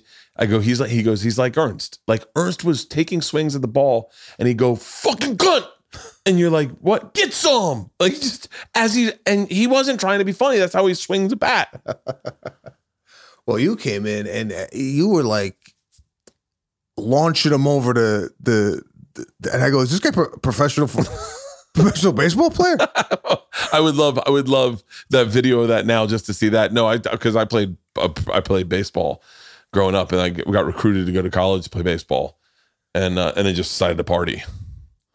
But that was the funnest. Those times to me when no one was working and everybody was just kind of just hanging out, and we could do that on a Tuesday, and literally you called everybody. Everybody was available. Yeah. You know, yeah, no, I'll be there in 10 minutes. But now the business has gotten this whole thing, the podcasting for you. What is it for you? I mean, is this something that gives you another outlet for entertainment and storytelling, or like, I mean, because there's a group of guys that looks like they kind of started out with the whole podcasting together. Yeah. And you're in that group. What is it for you? What do you get out of it? I think for number one, it's a lot of it is, it's not there yet. Like it's interesting. I'm in a transition. The Zooms have not been entirely fulfilling, except for a handful of them where I was like, that was fucking a great conversation with someone I'd like to talk to. For the most part, for me, it's when life gets back to normal, it is an opportunity to hang out with people I don't get to hang out with, like you, like, and sit and just talk, like, and hang out. Two Bears, One Cave and Bill Burt are different in that. I mean, I love those two guys. And so I like watching both of them think. And so for me, it's kind of like, I just get to hang out with guys I think are funnier than me and then just giggle. But I think, the podcast gave me an opportunity to not have to do television. And that was the biggest like opportunity. And then I started caring about it. And then I was like, I think this podcast is going to transition a little bit into more of things I'm curious about and comics. But like I've been so focused on just talking to comics because they're just easier to talk to than other people. Other people you bring in, you got to interview them, and I'm not the best interviewer. But like I can hang out and talk. There's a lot of things that I know about you or I'm curious about you that I wouldn't know about a stranger. Yeah. Like just certain ways of watching you behave where I go, I want to know about like this. But I love it. I really genuinely love it. Like this one is great. I had Whitney in the other day. We did a 4-hour and 45-minute podcast, and no one wanted to stop. And also I think the stability during the pandemic of being able to have a job that can pay the bills was super valuable. I mean, Bill doubled ours up. Me and Tom doubled ours up, and then we doubled this one up because I think people were looking for content. Yeah. It's a way to connect with your fans. I'm not good at social media. Like I'm good at like Instagram. I can put up some good stories. I'm very vulnerable. I put a lot out there. I think that works on Instagram. But for the most part, I think this is an extension of social media. I'm a better at talking things out. Like if I had a joke, the joke I told you about the earthquake, like if I tweeted that, I get so much hate online. Yeah. I don't even want to deal with it. But if I tell it on the podcast, then people go, that's it's better when you say it for me. I'm not a good writing comedian. It's better in context, not just like one off on I don't even know why people are. Every time I see people getting in trouble, the tweet got why are people tweeting? What does it give you to say that? Just what happened to? And again, going back to how I grew up, it was you said it in the house, and that was it. Yeah. Even my father said, don't say anything to anybody about, political views, how you feel on this, how you feel on that. It's private. It's private. I just said that to someone the other day. We were talking about Mina Harris, Kamala Harris's niece. Oh, yeah. And she was tweeting something. She was tweeting something that, by the way, I didn't think was too horrible. I won't bring it up because I don't want her to have to fucking deal with more shit. But like, because I like her. I really am obsessed with Kamala Harris's family. Like fucking ballers. I don't and by the way, I don't even like saying that because everyone goes, "Oh, so then you're a Democrat?" And you're like, oh, "God damn it, I can like everybody," Yeah. But you don't have to tweet everything. Yeah. You don't. Not everything. No. First of all, no one really cares about my opinion about a lot of things. I was just talking to Whitney about this, but like Joe Coy tweeted out that Asian lady that got beat up by the black dude in front of like a Fry's or whatever it looked like. And I wanted to retweet it. And then I thought, I don't want to deal with the headache of people going, well, then what about that time you made a joke? Bert? And you're like,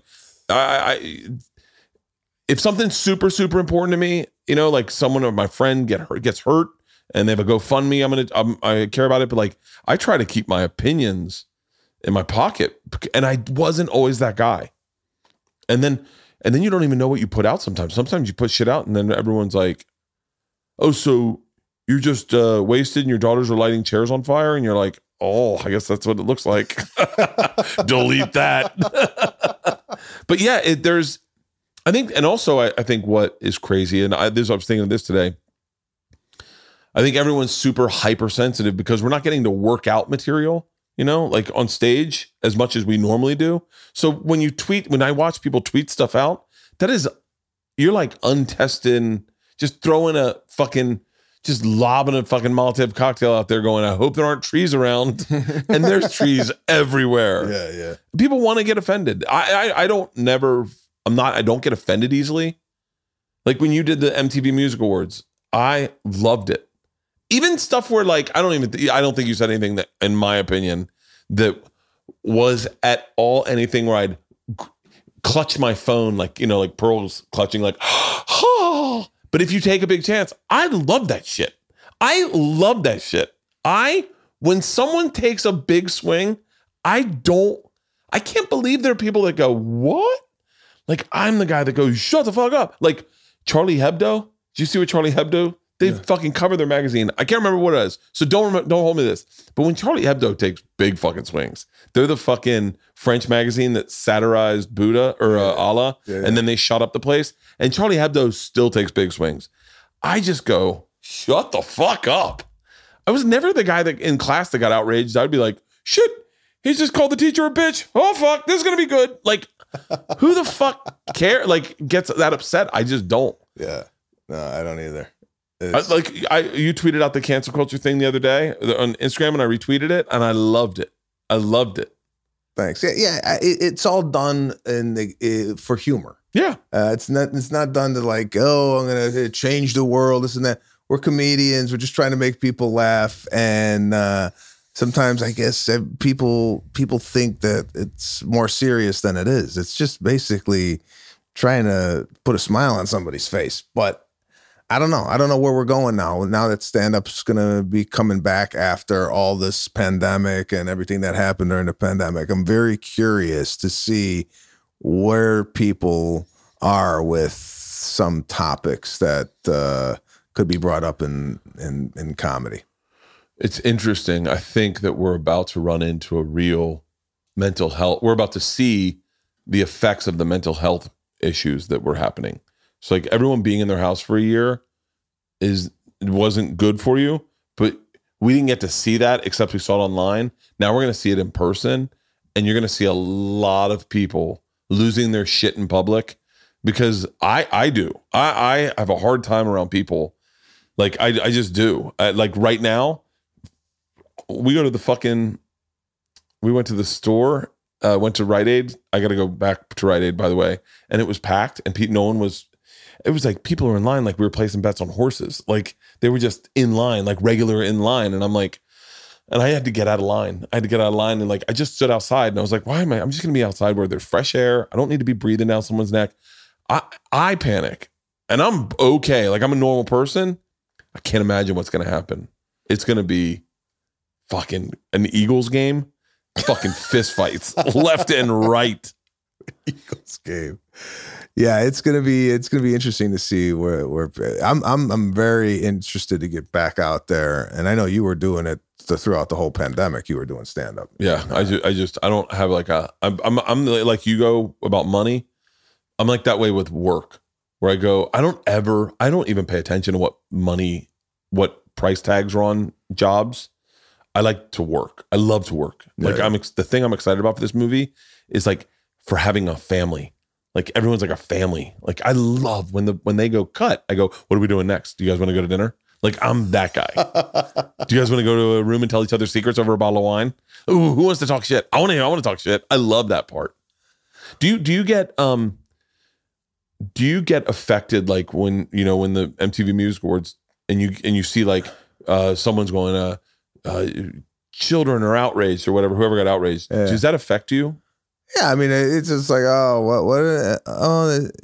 yeah, but I don't respond. I don't like getting I'm not the guy to stir the flame. Yeah. And I think if you do, then you're opening that whole thing up to more of a bigger thing than it really needs to be. But yeah, I just kind of stay away from that whole thing. My sole responsibility right now, and I can't really get bothered by, Twitter, Instagram, or what have you. I just, I want to provide for my family. I want to hang out with my kids and, make people laugh. I mean, I'm not looking for any other, I'm not looking to get involved, man. That's it. They did this article. And someone tweeted it. By the way, I'm not even looking at Twitter anymore. I'm not even on it. I took it all off. I will tweet stuff like I like Diet Cokes, And then it gets like 1,000. I love Diet Cokes. I like pizza, and everyone's like, I think I know where this is going, fat guy. And I don't mind getting jokes about it, but I don't. There's nothing I need to say to the world that I don't want to say on a microphone. Yeah. And then what was I just about to say? Tweeting. Oh, I obviously, in the way I've lived my life, whether I've said some regrettable things, and sometimes you'll be laying in bed and you'll be like, I said that one time. Jesus Christ.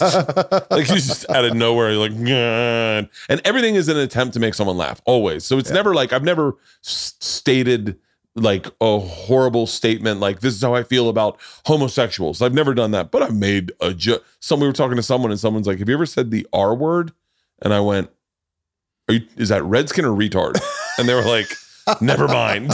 I go, I'm just asking. I don't like, I've said them all. I've said them all just for the record. And then I'm sitting in my pool yesterday and I woke up with like this panic of all the things I've said in my past and jokes that I've made, jokes that are on specials that I've made. And I'm sitting there and I was like, wait, whatever happened to like, oh, I didn't hurt anybody. I didn't assault a child. I'm a really good person. I don't cheat on my wife. I don't hit my kids. I don't drink and drive. I try to make people laugh. I stay in my lane. I make fucking inappropriate jokes sometimes, but like, whatever happened to that? And I was like, I think the world still signs up for that. Like, I think the world's still like, oh yeah, regular people, like your friends at home probably were like, yeah, I don't know what you're talking about. They don't know. Yeah. They don't know. I mean, I'm amazed that you're in bed at night and all that's going through your head. Do you sleep? 4 a.m, panic attacks kick in. And I think it's because the booze is going through my system and the sugar wakes me up. And I go, and I'll just sit there and be like, what did I say about Meghan Markle? Or like, because when you do, and this is the beauty of you, the way you've done your career, I'm doing 3 podcasts a week. And so roughly I'm talking for about 6 hours. 6 hours. I don't know how one can talk that much. By the way, I think I'm out of interesting stuff to say. I'm dead serious. You know how many times I go, and then all of a sudden, like, you get a hot take. I was saying this to someone the other day. I go, ugh. I regret it immediately. As soon as I said it, I regretted it. But we were talking about someone, like, someone's wife tried to, like, they were getting, it turns into Reese Witherspoon. I love Reese Witherspoon. I love Reese Witherspoon. But we end up bringing her up, me and Tom. And I just go like, I go, you ever see her DUI video? And Tom's like, what? By the way, that's not even what it is. So like, I'm not even representing myself fairly there. Yeah. And it's just her boyfriend gets it, her husband gets a DUI, and then she gets in the cop's face. And it's just something she would never want brought up again. But and then I'm like, Tom goes, what do you do in that situation? That's when I look at I said, that's when I look at the cop and I go, taser, bro. You got to taser. Render her unconscious. She does not want to be speaking right now. Trust me. She will be happier that she got tased than if this video of her talking gets out. And I'm advocating tasing Reese Witherspoon. And then I get in my car and I'm like, what the fuck is wrong with me? Like, do I feel that way? Like, and so when I hear someone talk shit about me, like on Rogan or someone, I give them 100% pass. I go, I deserve it. I definitely deserve it. If someone talks shit about me, I go, sometimes if it's good, I'll laugh and I'll be like, you nailed it. You don't know the half of it, brother. Well, you seem like your filter kicks in late. Yeah. Like you don't have it in the moment. You go in your car or you sit in your bed and you're going, the hell did I say that? So, you just gotta, if you don't want those like sweaty nights at 4 o'clock in the morning. Soaking wet last night. Soaking fucking wet. I mean, literally my pillow is so wet that if I go home now, I bet it's still wet. Yeah. You just have to, I don't know. I tend to like, I'm thinking 15, 20 minutes ahead of where I'm going. Yeah, but you're funny you have a different muscle of funny than I have. You can take something that we've all seen a million times and make it funny. I've said this over and over. I remember we were both renovating our houses at the same time. And I was watching a lot of things happen and I was trying to write jokes about it. And you talked about the one thing that I'd seen happen that was driving me nuts, but I never saw the humor in it. And it was the guy is that you're paying the crew and all they're doing is sweeping. And you go, and there's this guy with a broom and he's sweet. I mean, you're like, hey, buddy, I paid. But the way you did it, I'm sitting there dying going, the fucking guy has been sweeping. And then all my things are like, they all have some sort of Mexican overture or like homosexual over. Like there's my angles were all like super right on the nose. And then we had caught a homeless person at one point. Like everything I had was like so over the top. And you just were like the guy. Do you remember that bit? Yeah. Oh yeah. The contractor, they pulled out, like they get a bit better job. They'll skip your property. Yeah. And then I'm like, where are you? No, I'll send somebody over. And the guy comes over and, he's just sweeping and he doesn't know English. Or yeah, I did that angle where a lot of the workers tend to be Spanish. We have the same workers. We have the same workers that did our house are doing this house. Exact same workers.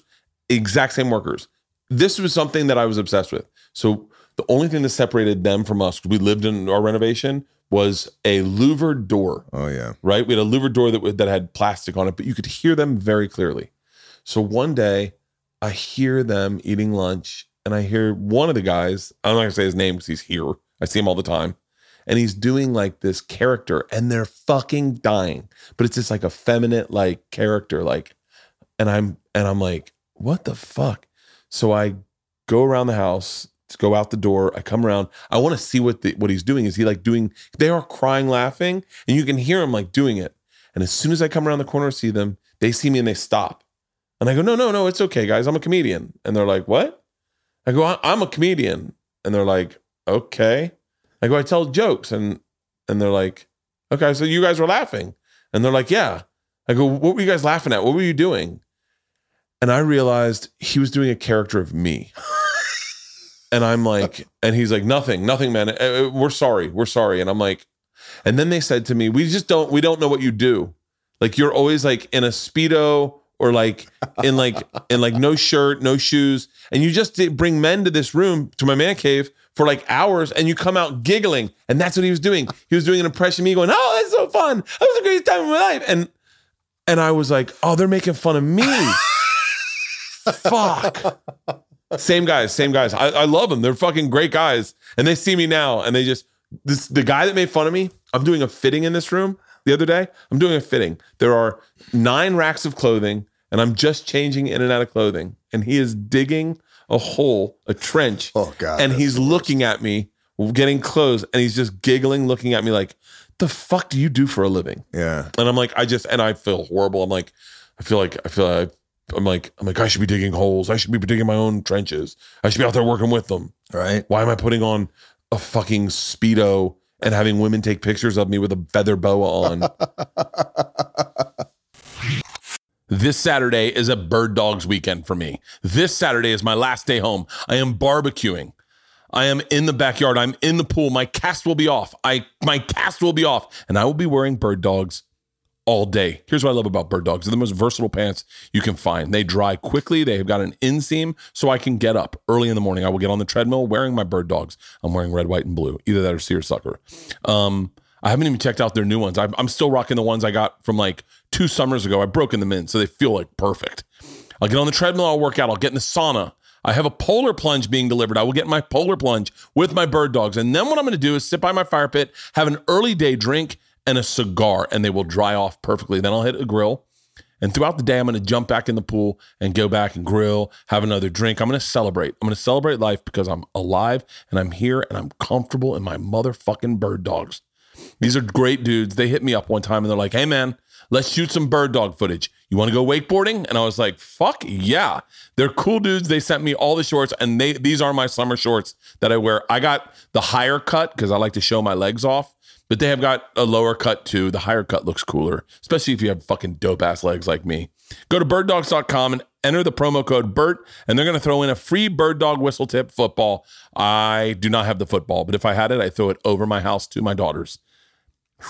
You'd hear it coming, baby. It's exactly like those Nerf football, whistle tip footballs that you had as a kid. This is the must-have beach toy of this summer. That's birddogs.com. Use the promo code BERT and boom. Free bird dog whistle tip football with your pair of bird dogs. The bird dogs are the more important thing. Get your bird dogs. You're going to love them. You will not take these things off. I'm going to fucking promise you that. Well, you can take them off at the end of the night when your wife goes, you look so fucking hot in those bird dogs. And you're like, yeah, you want what's inside of these? And she's like, oh.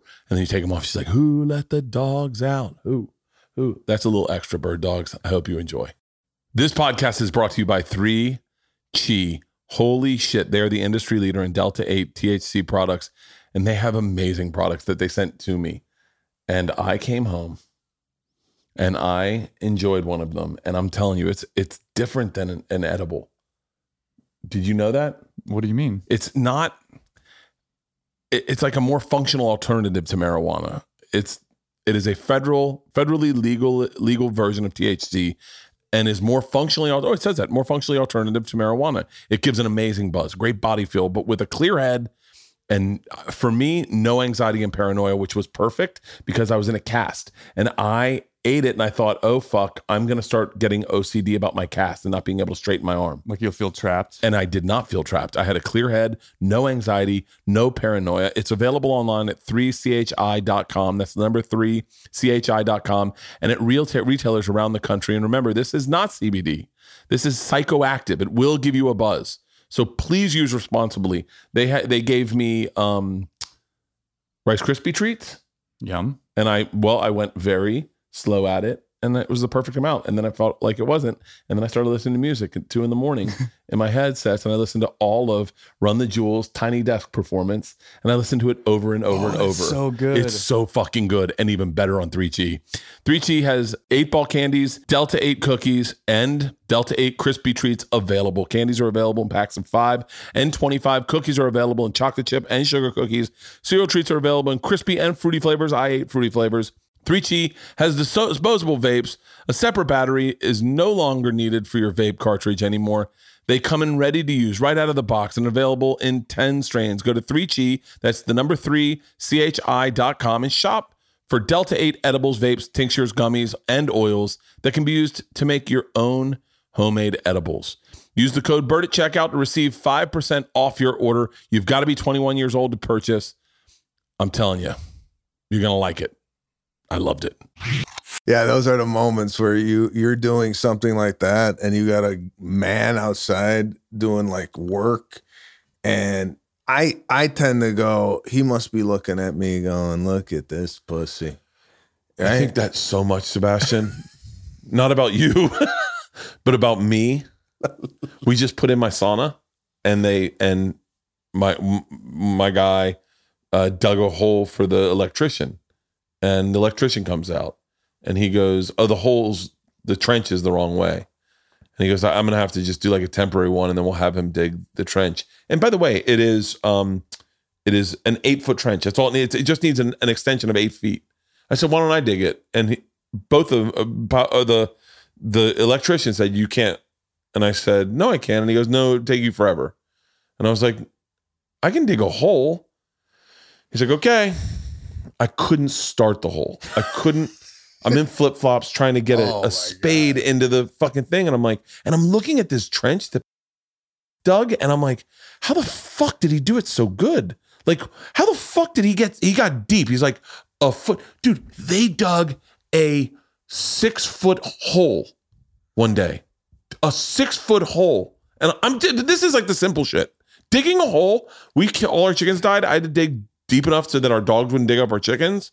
I couldn't get them. They're all in shallow graves. All our chickens are in shallow graves.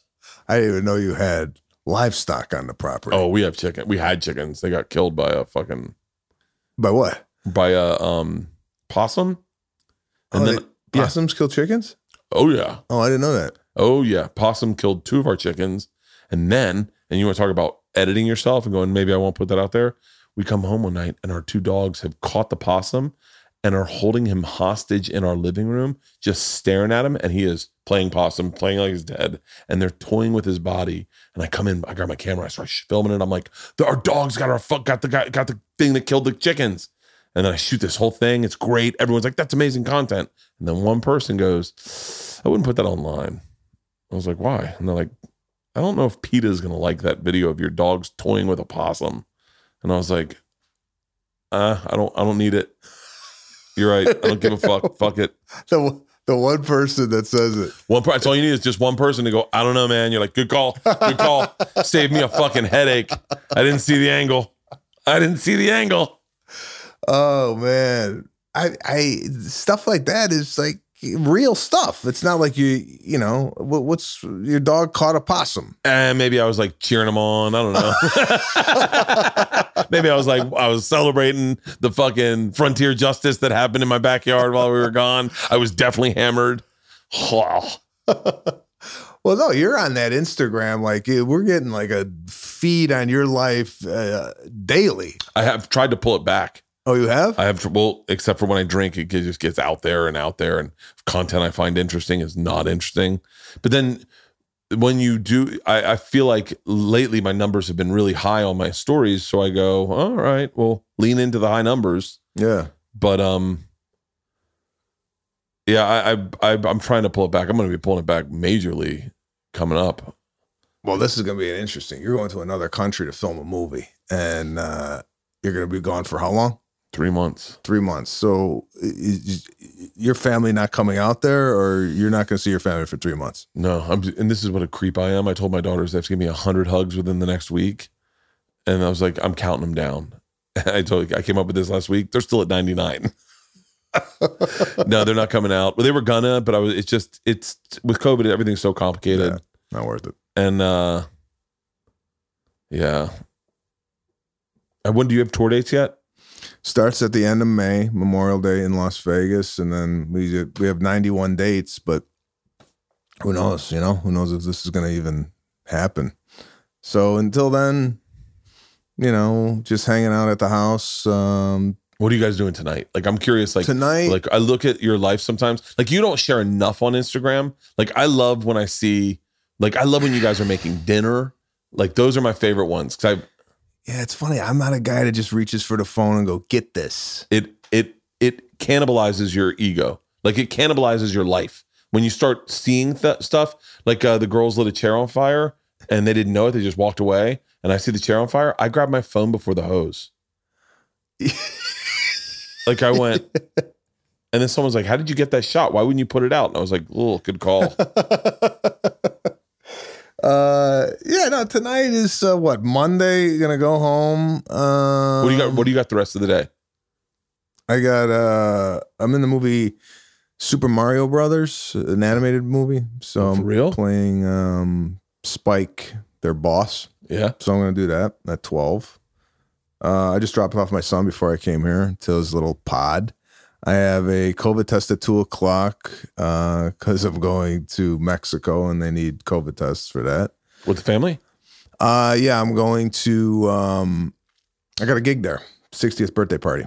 Oh, for real? Outside. Who's that guy? I don't even know who the guy is.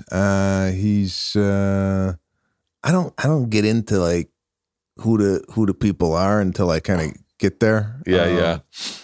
I mean, I know, I broad strokes, and I know, you know, it's not a cartel dealer. How great it would be if it was El Chapo. Yeah, I'm a big fan, man. But yeah, today work out at night. I'll probably work out at night and then just relax a little bit. I'm trying to get caught up.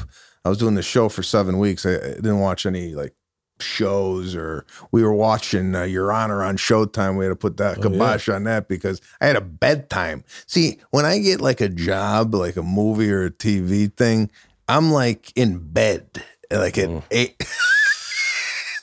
At 8, you know, I put my kids to bed and then I go to bed. So and then how do you fall asleep? You just close your eyes and it just. Oh yeah, no, I was going to bed at 8:30. This whole string, like when you were saying, hey, I hope I don't have to wake up with a hangover to do a more. I couldn't operate like that. I wake up with a hangover and the day's shot. There's no like working through that for me. You know, dude, I wish you could have seen me this morning.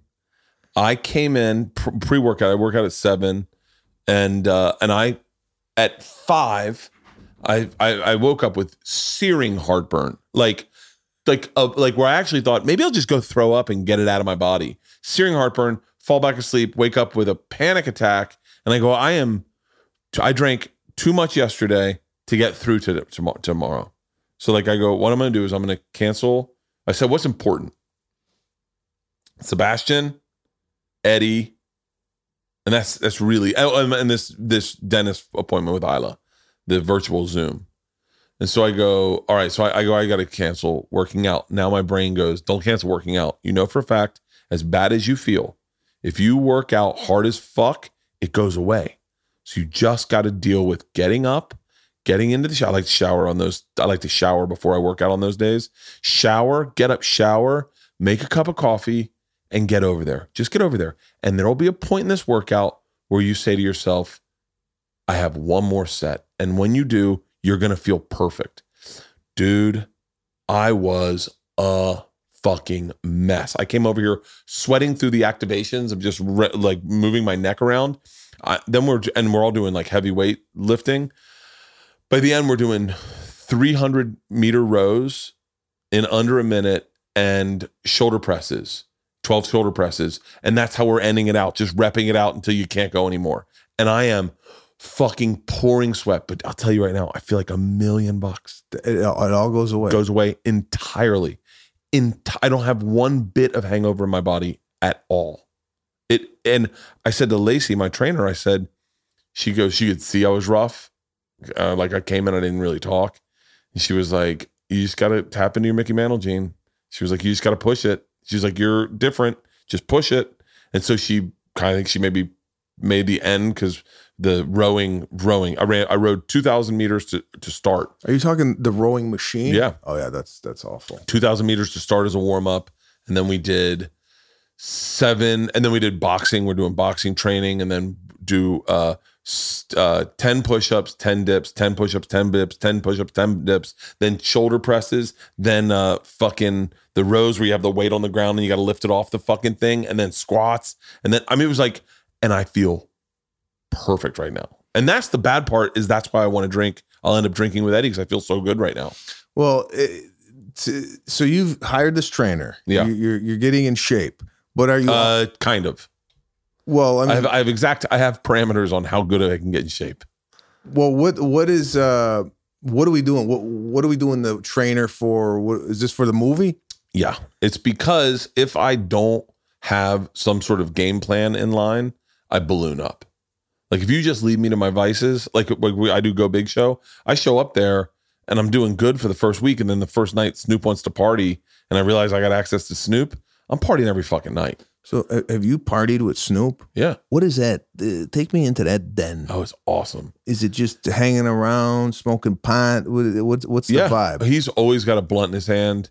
Great music. He loves to play music and listen to great music, where you go like, all of a sudden you hear something he's listening to, and then the next morning at your workout, you're like, I'm going to deep dive that. And then you find like a whole thing.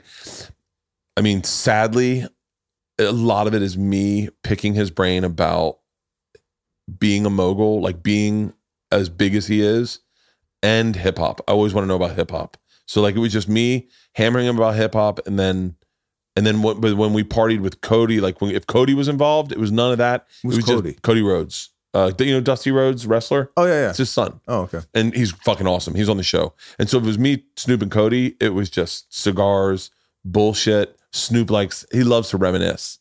Like if you like, it's really cool. If you like, remember football pencils? He's like, oh shit, football pencils. And you're like, and then you just reminisce about he's just a great dude. Yeah. Like a really solid dude. And so as soon as I could party with Snoop, and then, Snoop lives a certain lifestyle that he's a racehorse he can't keep up with. Like eating wise, like he eats whatever the fuck he wants and doesn't gain weight. And I'm not that guy. So I found out that he was eating oxtails and not getting the delivered lunches. That we got like prepackaged lunches, fish, a rice, and I go, hey, what's for lunch today? One day to him, and he goes, who gives a fuck? I said, what? And he goes, I don't eat that bullshit. He's like, I eat Oxtails. I go get a soul food restaurant every day. And I went, for real? He goes, yeah, you want that? And I was like, fuck yeah. And at the finale, I am unrecognizable. I'm so fat. So, and I stopped working out. I started partying every night. So I got to get on a program just to keep myself at like 235. Just to keep myself at 235, I got to work out pretty hard. Okay, so then you're going to go and do the movie. So are you continuing that workout on the movie? Same trainer. All the gym equipment's been delivered to my house there. And then, and she's going to write up workouts. Now that I know the workouts, she can write up the workouts, send them to me. And then if we have any questions, Zoom. And also I think it was getting myself to a place where I got excited. Like I benched 235 the other day. Oh, and I was, 2 plates on each side? Yeah, I have different types of weights. So I have 45 or I have 50 pound weights or 45 pound weights. And then it's a 10 pounds more than a normal plate? I think so. Whatever it was. Go back to Florida. Remember 235 in Florida was 2 big plates on each side, right? That's 225 is 225. That's right. I was explaining. So do you lift weights growing up? Like with like, oh yeah, that's what we were, 220, slapped it on. People got around. It was like, you got on the edge. 225 was the threshold. Like, okay. So I was trying to explain this because I had a very visceral reaction, like body wise, like my body kind of shut down that day. And I ended up having like, it was like a release of energy. So 2 years ago, we were at Joe's studio and I said, throw 225 on. I can always put up 225. And I got pinned under it. And I was like, oh shit, I am now turning into an old man. And it was really depressing because then Joe did it 10 times. And I was like, ugh. And so the other day we've been doing bench press, but not bench. We waited for the rack. The rack shows up and she goes, let's max out bench today. And I was like, fuck man, 225. I was like, and I tried to explain to my wife, maybe you can explain it. Do you remember the progression of when you first started lifting weights? When you look at other boys doing it and you'd be like, God, that's 135. That seems like a lot. I'm doing just 35s on each side, not 45s yet. And then when you grow from 45s, we go 45s with 10s on, and then 40, like you do 3 sets. First was like a warm up with 25s on. Then you put on 135. That's 45s on each side. Then you'd put 10s on. Then you'd put 5s on. And then that was like, okay, that's your workout. Now it's time to go to incline. And then, but that growing up to get to like bench 200, bench 225, it's like, it's a rite of passage. Yeah. And then when you can't do it, I mean, if I put 225 on there, there's no way I'm getting it off my chest. No way. I might. You ever pick up the weight and right away you're like, yeah, they ain't, like, not even try. Like when you picked up 225 in your head, you were like, I can't do this. Did you find out when you got down? I found out when I got down and I couldn't get it off my chest, and it was very tough pill to swallow. So yes, 2 days ago, I'm trying not to pay attention. And luckily my trainer is really bad with adding up weights sometimes, which is an odd thing to be bad at if you're a trainer. Yeah. And she says, all right, that's 185 that's on right there. And it felt light. And I went, ooh, wow. She goes, okay, that's 205. And I'm looking at it like, oh, I don't think that's 205 in my head. But I'm like, all right, I'm going to whatever. So I do it and it still feels light. She goes, I'm going to put on 225. But she put on 235. And I looked at it and I was like, that's not 225. In my head, I was like, I haven't done 235 in a very long time, let alone if I can't let my head, I need to know the exact weight. Like I needed to. And so I said, I don't think that's 225. She goes, no, it is. I said, no, I don't think it is. My wife's there. She's like, you got this, hon. It's my wife, my trainer, and me maxing out bench. Dude, I got it up and it was almost like all of a sudden I felt like there was possibilities for everything. I got so you do 235 4 times. 4? I did it 4 times. Wow. Yeah. And I was like, this is fucking. And then I said to her today, I was like, just so you know, we're getting 250 up before I leave for Serbia. And then, cause then I'll tell you right now, if I throw up 250, I will do 100 push-ups every single fucking morning. I will do, cause then you're incentivized to work out because your body's already fixing itself. Yeah. And then I don't know anything about weightlifting. So I'm texting Joe and Tom, like, is we're doing deadlifts, and I go, is 205 or 305 good for a deadlift? And they're like, who the fuck's doing that? And I was like, me. And they're like, liar, send the video. And I was like, here you go. Like I'm obsessed with it now. So she'll send me a workout, and I'll be like excited to do a push-up. Like, I'm going to do 40 push-ups in a row to see if I can do it for Tom, because Tom doesn't think I can do it. And I'm like, I think I can do it. I don't know if I can do it. I used to be able to do 100 in a row. Wow. That's amazing what we used to do when we were younger. And now, how old are you? 48. All right, 47. Yeah, there's no way. I do 35 each side. Nice. Maybe. And or less weight, more reps. Because I got shoulder. You have no ailments? No. Isn't that crazy? Yeah, that's I got elbow and shoulder, chest. But you're in good shape. I'm in all right shape. I believe me, over the pandemic, I was looking at myself going, wow, this is embarrassing. So January 1st, my wife and I said, let's oh, that's right. You guys stopped boozing. Stop boozing. Are you still not boozing? Weekends, Friday, Saturday, just bottle of wine. We split it. It's not like, I was never like a blitz drunk type of guy, but there's nights during the pandemic where, a little bit more than I should be drinking, wake up. Got nowhere to go. Yeah. Hungover. My hangovers are like, they're not good. They're crippling. They're nothing like, I'm going to do a workout and sweat it out. I've been there. I've done a workout in a steam. I come out and I'm in worse shape. That's not me. Last night I know that I had one. They opened a bottle of wine as if we were all going to drink it, but I was the one that had that bottle of wine. And the last sip, I went, you know what? I'm going to save myself. And I poured out the sip, and my wife goes, really? You think that's going to make a difference as opposed to the whole bottle of fucking wine? And I was like, well, every little bit helps. Searing heartburn. It's coming, you throw up in your throat, and you spend the rest of the night trying to get the throw up out of your throat. Fuck. I wish I could just get into weed this way. Searing heartburn. Oh my God. I wish, here are the things I wish. I wish I had gone to dinner at your house with your wife, that you guys did the thing and you invited us, and I so badly wanted to go. What thing was that? You guys did like a pizza party or something. Oh, yeah. Yeah, and I so badly wanted to go, and I think I was out of town that week. And we'll have another one. And I so badly want your dad to tell me how to cut my hair.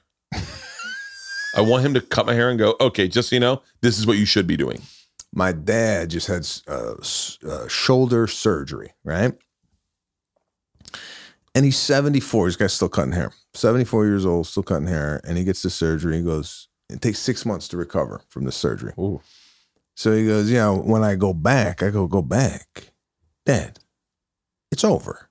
It's hang it up. Yeah. But this guy wants to go back to work at a limited capacity and still cut hair with like half an arm. I go, and he goes, I can't retire. This guy's 74 years old, and he's in a business where this ain't an old man business, yeah. He's not a barber. Yeah. He's a hairstylist. Yeah. So when you walk into like a Beverly Hills salon, you don't see an 80-year-old man cutting hair, right? That's what my big dad wants. Taking his arm out of a sling. All right, let's go. So when my dad's coming in May, and maybe, you're going to be gone. But we'll have you over. I would love that. I would love to have your dad cut my hair and go, oh, this is what, like, because I used to cut my own hair. I could cut hair. I used to be able to cut hair legit. One of my OCD things I love fucking watching people get their hair cut on Instagram, especially Puerto Ricans. If I had a passion project, I'd open a barbershop in a Puerto Rican neighborhood and just cut like 15-year-old Puerto Rican boys' hairs. Just if you like give me a charity, I would open up a barbershop inside a prison and just cut the Latino hairs. That's it. Just love Latino hair. I don't know, man. I just get obsessed with it. It's like for whatever reason, the good videos, or they come in and they need a haircut and their beards all over the place. And when it's a real Cinderella story. Like you see them go from like just looking messy and like a kid or whatever to like looking as sharp as fuck. Yeah. And you're like, God damn it, man. You went from fucking 0 miles per hour to 100. And I don't know. I know nothing ever does it. Like I can't watch black dudes get their hair cut. When you cut off dreadlocks, it breaks my heart. I go, don't do it. Don't do it. You're going to miss them. And then now you just like a fucking regular guy. I would love to have dreadlocks. Oh, no, not me. Oh. No. I feel the same way when they do the homeless guy. You ever see where they do the homeless guy? He comes in and he's got just beard. Yeah, but then he smiles hair. and his teeth are all fucked up still. No. These Puerto Rican kids got great smiles. Well, the transformation is so drastic. You're like, oh, wow, there's a real person under there. Person under there. No, because sometimes, it's like the hat and the hair and this and that, and they clean them up, and it's like, wow. I would like to take care of homeless people's feet. See, that's my other thing is I love My Feet Are Killing Me. Have you ever seen that show? No. Oh, My Feet Are Killing Me is like one of my favorite shows. What's it on? Like a Discovery? It's on Discovery. It's about TLC. It's just people with feet problems come in. And I, for whatever reason, I'm obsessed with like anything skin. There's this one guy that had like these warts on his feet. I'd spend hours doing that. That's when you feel like, when I say that I don't feel like I love this job because it never feels like work. Cleaning feet, I think, would be something I would never feel like work. Really? Oh, wow. I would have been a great dental hygienist. I like watching plaque get removed off teeth. Well, actually, I think you did something on your own foot on Instagram where you took like your foot literally looked like a rhinoceros. It gets so bad. My left foot, and I don't know why my left foot, but it gets so cracked and dirt gets in it because I'm barefoot all the time. Yeah, it's like it's athlete's foot. No, it's not athlete's foot. Right? Is that what athlete's foot is? Have you seen a podiatrist? No, I've never been to a podiatrist. Wait, are you serious? I'm gonna let my foot. I just got reached out from Dr. Ebony from My Feet Are Killing Me. Her people reached out. They're like, we'd love to have her on the podcast. I should let my feet go to shit and then have her take a look at them and analyze them. Hey, again, I'm not Mr. Facts. It's like we go on Joe Rogan's show. I feel like I'm ill-equipped to respond to any topic because I'm not well read on it. Or for me, I'll end up reading a book and then getting on there, and it's clear I read one book, and I'm like, have I ever told you about King Leopold? Oh, wow. So don't quote me on this, but I believe that like cracked heel ash is a form of athlete's foot. Then I fucking got it. Yeah. Because my left heel, I just shaved it last night. Oh, it looks perfect right now. It looks really good right now. My right one never gets done. Well, I bet you have great feet. I bet you have great feet. I have a nice foot. I don't have toes for a sandal. And what I mean by that, looking at your feet, your toes are long enough where you could put it in a sandal and it looks good. I got like Flintstone feet where it looks like somebody hammered them out and they're short. They don't have length to them. I bet Lana's got great feet. Grew up in Florida. Anyone who people out of Florida have great fucking feet. Yeah, she's got great feet, but she has a bunion, so her oh really? Her toes move into the. Nikki Glazer's got a bunion. Oh really? Yeah, and it's crazy. I know the guys who have bunions. I keep up on feet. All right, I gotta let me get you out of here. Super Mario Dude, thing. this is awesome. This was great. Hey man, I hope you enjoyed this as much as I did, and we'll have you over after this movie's over. Please, I would love that. And just keep posting more of your dinner videos. Yeah, I'll give you more. I'm gonna need a lot of content to get me through this movie. Thank you, brother. I appreciate it. Take care.